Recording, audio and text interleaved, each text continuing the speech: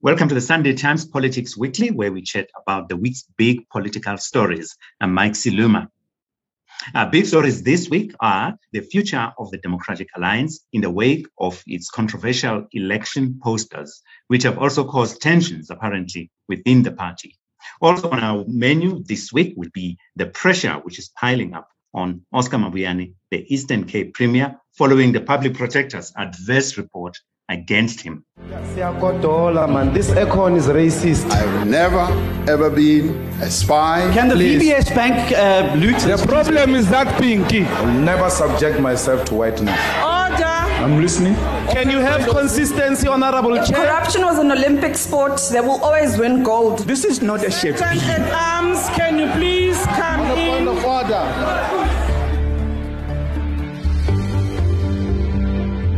Let's welcome our guests today, Thabo Mokoni, who's the Sunday Times parliamentary correspondent, as well as Ayabulela Zegavo, who's a visiting research fellow and PhD candidate in politics at the University of Johannesburg. Let us start with you now, Thabo. Before the controversy of the posters broke out, it looked like the DA's campaign was going relatively well. I see that some of the leaders in trying to defend the party have said that the posters were not authorized. But could it be that the posters are reflecting a political strain that exists within the DA? Or do you think that Dean McPherson was just a lone ranger? I think they are, these posters, Mike, they are a proxy leadership battle within the Democratic Alliance. I think what's emerging here, we are seeing a power struggle between what you can call liberal factions, a liberal faction within the DA and a conservative faction within the Democratic Alliance, of which the leader, John Steenhuisen, would be part of the liberal grouping within the Democratic Alliance.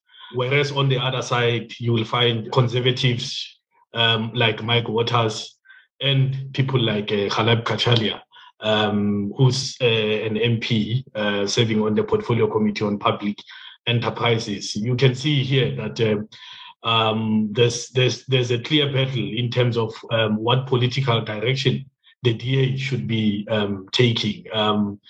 It's a party that doesn't know, how to define itself, especially when it comes to issues of race, issues of Black economic empowerment, affirmative action. Today, they believe in triple BEE, the next day they don't. Today, they believe the issue of race matters when it comes to addressing issues of historical injustices and how to, deal with the socio-economic redress. So for me, the DA finds itself to where it was 2-3 years ago when they kicked out Mmusi Maimane Bramaik. You'll recall that shortly after their dismal performance in the 2019 election, there was a report that was commissioned that was scathing about how the DA had campaigned during the 2019 election, which resulted in them losing 5 seats in the National Assembly. Steenhuisen came in last year. He promised to fix the DA, clarify its identity as a political party, provide a clear political strategy and vision for the Democratic Alliance. But it looks like we are back to where the DA was 3 years ago, despite Steenhuisen coming on board. Thabo says that we're back to where we were, where Mmusi Maimane was forced out. Do you agree with that reading? Good day again, Bro Mike. So I think I agree to a certain extent, because if you look at some of the identity issues that the DA has experienced over the past few years, I think it's a microcosm of the evolution of South Africa's political landscape. Because the birth of the EFF and then the mushrooming of other political parties who are playing along the lines of identity politics, because we all appreciate that the political system in South Africa, especially voting lines, they are usually stratified according to number 1, race, number 2, classes. So what you find in the DA is that I think some of the factions, they must have realized that they no longer want to, because if you remember the evolution of the DA under Tony Leon, it was a minority grouping. It was a political party that was there to represent the interests of minorities. And then with the ascension of Helen Zille to the party leadership, it flirted with the idea of being maybe an opposition that is probably willing to gun for official power or national government power. So it was trying to transition or graduate from being an opposition to being actually a party that wants to contest national government.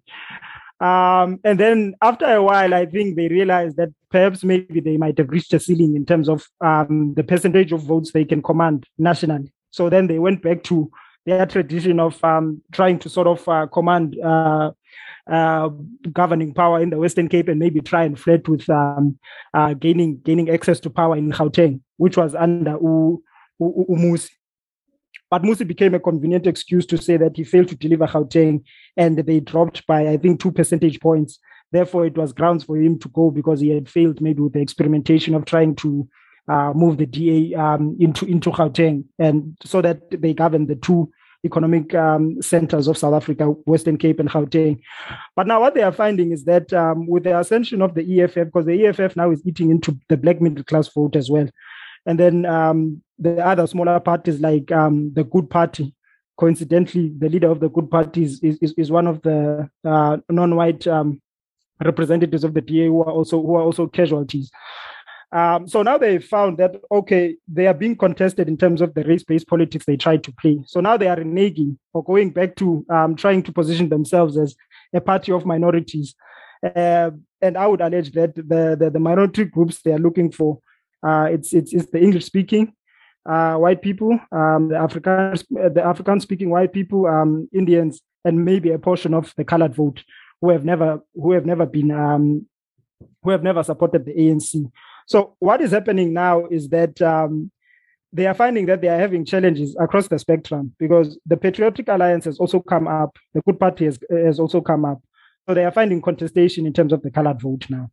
So what they are doing is they are trying to go back and be maybe that purely minority grouping of Indians, moderate colored people, and maybe the English-speaking white people, which coincidentally they lost to the Freedom Front Plus when they were trying to become a party for all. Because races in South Africa react differently. If you are saying that you are a white party that sometimes accommodated the black middle class, and then now you want to be a mass party for black people as well, those people start jumping ship and go to the Freedom Front Plus, who have never been apologetic in terms of the minority grouping they are representing. So now the DA is reacting to events, number one, on the political landscape, as well as number two, internally, where the people are now saying, the internal people, the heavyweights are now saying that we didn't want to lose our original voter base, but now we seem to have alienated it when we elected the likes of Mmusi Maimane to sort of attract the black vote. So it's reactionary on two fronts, externally to the electorate as well as internally, trying to react or to appease those conservatives who are disaffected by the decision to sort of become a mass party for all. So I think that is what they've been struggling with. And John Steenhuisen, maybe they thought that by electing John Steenhuisen, they'd be able to shed much of the issues that divided them. But if you look across the pond with the ANC, the election of Ramaphosa hasn't appeased factions. So the DA is also not immune to that problem, in the sense that those problems still remain. Where does the DA want to go? And unfortunately, John Steenhuisen, 12 months in, has not been able to define where the DA is going. Yeah. So they go that way, and then they go that way. Thabo, do you want to come in here just to round us off? Ayabulela has just laid out the challenges within the party. How it has tried to reconfigure its support base, at different points. But let's look very briefly beyond the municipal elections. There's still a national election coming through. What do you think is the strategy of the DA? Do they still intend to become an influential political force, or are they planning to just stay a party that represents minorities? That's something they say, that they still want to grow beyond governing the Western Cape and the city of Cape Town. They want to retain PE or Nabega and Tshwane in Gauteng. But at the rate where things are going, Bramike, they've really shot themselves in the foot. They might even suffer some losses, especially in the inland provinces, where there's a serious battleground for municipalities in Gauteng. So with the way they've managed their campaign so far, they've really not done themselves any favors. They just can't get their message through. Each time they are on the campaign trail, what has happened with the posters just follows them all over. Going into this election, it's going to be a litmus test on John Steenhuisen's leadership. Should they really not make any significant inroads or in Tshwane, in Nelson Mandela Bay, I suspect, and this is what some of the people that we talk to within the various structures of the DA, that there'll be trouble for Steenhuisen should there be any losses at the elections on November 1. So people are already saying that they'll be keenly awaiting the first meeting that will take place post elections, so that they dissect whatever outcome would emerge from that election, and on that basis, it will then be decided what to do with Steenhuisen and what and how the party should respond to whatever outcome. So in a way, this election, you can say it's some kind of a referendum on Steenhuisen and his leadership of the DA. Okay, thank you very much, gentlemen. Let's go now to the other big story of the week, which is about the Eastern Cape Premier, Oscar Mabuyane, fighting for his political life. For that, we're also joined by Thandogolo Jiga, who's the Sunday Times investigative journalist. Thandogolo, you've followed the career of Oscar Mabuyane, for quite a while. This story that is happening now with the public protector making the pronouncement and him this morning overnight deciding to go to court to stop the Hawks from investigating him. Is this a new story, a new development in his political career, or is it a carryover from before? Afternoon, Pramike. It's a carryover from before because the initial story we wrote in 2019. Straight after he was going to be appointed as the premier of the province, after having won the chairpersonship of the province in that infamous Festival of Chairs provincial conference of the ANC in 2017, just before Nasrec. And you would know that before that elective conference and before Nasrec, the Eastern Cape was already divided into three in terms of the ANC camps. You had people who were following Zweli Mkhize. You had people that were going with the NDZ crowd, the Nkosazana Zuma people, which in that case was Phumulo Masualle, whom he was contesting at that conference in East London. So you have to put that into context. He didn't have full control of the province, but the Zweli Mkhize people made a compromise and they worked together and voted together for the CR17 grouping.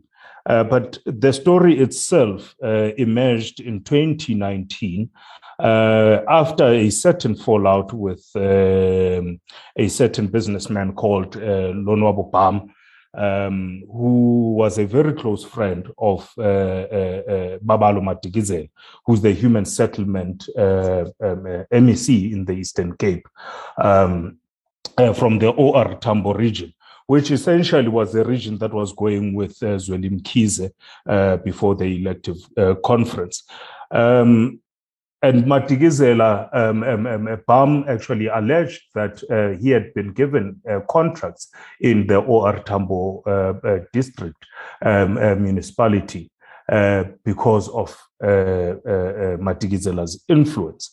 That was to begin a problematic or a problem for Oscar Mabuyane, which he actually finds himself in today. So, Thanduzixolo, what exactly is he being accused of by the public protector and possibly by the Hawks?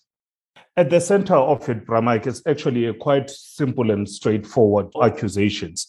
You've got a businessman, Lonwabo Bam, who claims to have received monies from OR Tambo District Municipality under the instruction of Madikizela.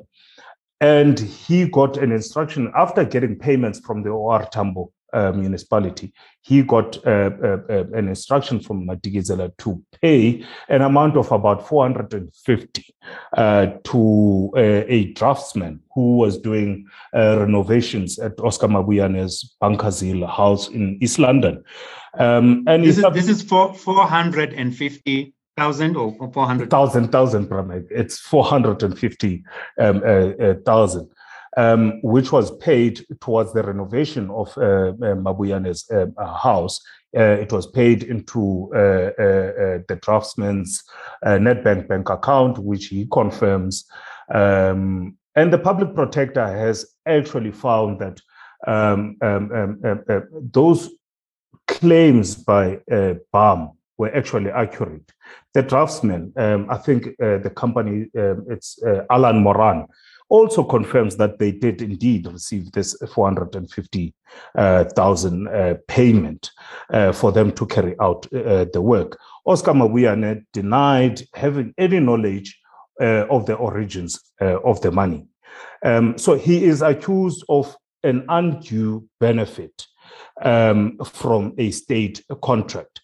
He says he borrowed money from Madikizela. He does not know where the money originated from, but he cannot. And also on top of that, he claims that this was a loan, but we have never been shown any loan conditions regarding to that. So the accusation is that of an undue benefit. Okay, all right. I think that let's bring in Ayabulela here. Ayabulela, in the greater scheme of ANC politics, how important is Oscar Mabuyane? It's quite straightforward, Bramike, in the sense that Oscar Mabuyane has been very instrumental. The Eastern Cape was the third biggest province in 2017 going into the elective conference of the ANC. And as Thanduzixolo has intimated, that coalition between the group belonging or the group supporting Uzwelim Kiza, who later defected into the CR17 grouping, as well as the Mabuyane grouping, which was always pro-CR17. They were instrumental in helping Ramaphosa ascend to the ANC presidency. What you have now in the ANC, both nationally as well as provincially, you find that those factions seem to have remained in the form of organization that they were in heading into the December 2017 elective conference in Nazareth. So Oscar Mabuyane, quite simply put, is that he is still important to Ramaphosa's re-election.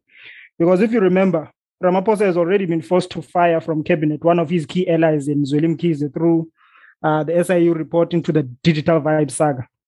Now he's about to, if things go the way they seem to be going, he's about to lose another key ally in Oscar Mabuyane. Because if Oscar gets charged, then that means that he falls away, because he'll have to step aside, and chances are he won't be able to contest the provincial chairpersonship in December of this year. Because I read somewhere the PEC through the provincial secretary will be saying that they've organized the conference for December of this year. So if Mabuyane cannot stand for re-election there, it leaves the gates wide open, possibly for an individual who's probably aligned to the RET grouping, because that grouping is still somewhat organized in terms of contesting the provincial chairpersonship. So Mabuyane essentially is quite a golden ticket in terms of ANC politics, national ANC politics for Ramaphosa, Because if you look at the provincial priorities or the provincial weight of the ANC, KZN is the biggest. Chances are Ramaphosa probably will not win that province because already Mkhize has been fired from his cabinet. So he might have lost a few votes there because Mkhize was quite vital for him getting some of the low-hanging votes that are outside of the RET grouping. Then you look at Limpopo, which is the second biggest. And then the Eastern Cape comes third in that list. And then Mpumalanga comes fourth. No one is sure. If you look at the PEC of Refilwe Mtsweni-Tsipane in Mpumalanga, no one is sure which way she will be voting because they have not made any pronouncements. And we're not sure whether Titi Mabuza still commands the political power that he had going into the 2017 National Elective Conference of the ANC. So Ramaphosa, let's simply put it this way, in the grand scheme of things, he needs his men in the positions they are in. He can't afford to lose Oscar Mabuyane, which brings me to the next point that Mabuyane's future hangs in whether he is able to interdict the Hawks successfully, because he's taken the Public Protector's report on judicial review, which means that the interdict stands a chance of succeeding because my understanding, I'm not a legal fundi, but my understanding is that something that is taken on judicial review, the findings of or the implementation of the findings of such a report cannot be implemented up until the court has ruled whether or not those findings are correct or whether they are outside the perimeters of law. So for Ramaphosa, he's in a predicament. He's in a corner simply because his provincial strongmen seem to be falling away one by one. Because after Mabuyane, who knows who might be next? Maybe you might find that another domino comes into effect, where maybe another provincial chair comes into some form of trouble. Tangolo, I want to ask you. You know, Oscar Mabuyane seems to be quite desperate to stop the Hawks investigation. Why is that critical for him not to be investigated? Because you would have expected another person might have said, "Listen, I've got nothing to hide. Investigate all you want. In fact, I'll cooperate with you guys." But he seems to be quite desperate to stop that investigation even before it happens. Well, Pramak, as Ayabulela has alluded to, quite frankly, the fear is that if the investigation continues, then he will be charged, and once charged, he will be asked to step aside. That is where the problem is. And he desperately went to the Bishop High Court to interdict the Hawks because he's aware of the fact that actually the Hawks have been, a case against him was opened way before the Public Protector's report. So the Hawks' investigation might be at a much more advanced stage, and charges might be formulated at any stage. So only taking the Public Protector's report on review, that won't save him. There is a case which was already opened and an affidavit deposed by Lonwabo Bam already to the Hawks. So he realizes the problem that he actually faces, that he might stall on the Public Protector by going on review, but he might not stand a chance against the Hawks charging him, which means that he would be asked to step aside. Just briefly, to round this off, Ayabulela, the defense that he did not, that Oscar Mabuyane did not know where the money came from. Do you think that it might save him? Might it have substance? Bramike, I think that is up to a judge to decide. But just by examining, because you'd think that in a personal matter, if I borrow money from you, you would probably know the source of where the money is coming from. From where I'm interpreting it, it seems a way of covering up. Because when you look at those funds that were meant for the Mama Winnie Madikizela Mandela funeral, you sort of get the sense that, because it's not just Oscar Mabuyane who benefited, it was Babalo Matikizela as well as the provincial ANC. So you can almost string together an argument that might have been a deliberate attempt to divert those funds. But that is a matter that needs to be ventilated in court. And hopefully his version of the truth is the one that stands the test of legal litigation. But from where I'm interpreting it, I think it's a defection. That's all we have time for on the Sunday Times Politics Weekly this week. I'd like to thank our guests, Thanduzolo Chiga, who's the Sunday Times investigative journalist, Thabo Mokoni, who's the Sunday Times parliamentary correspondent, as well as Ayabulela Zagavu, who is a visiting research fellow and PhD candidate in politics at the University of Johannesburg. And by the way, you can find a podcast of this conversation on iono.fm, on Spotify, on Google Podcasts, on Apple Podcasts, or wherever you prefer to source your podcasts. Until next time, we still say stay safe, sanitize, wear the mask, and avoid crowded places. I'm Mike Siluma, signing off.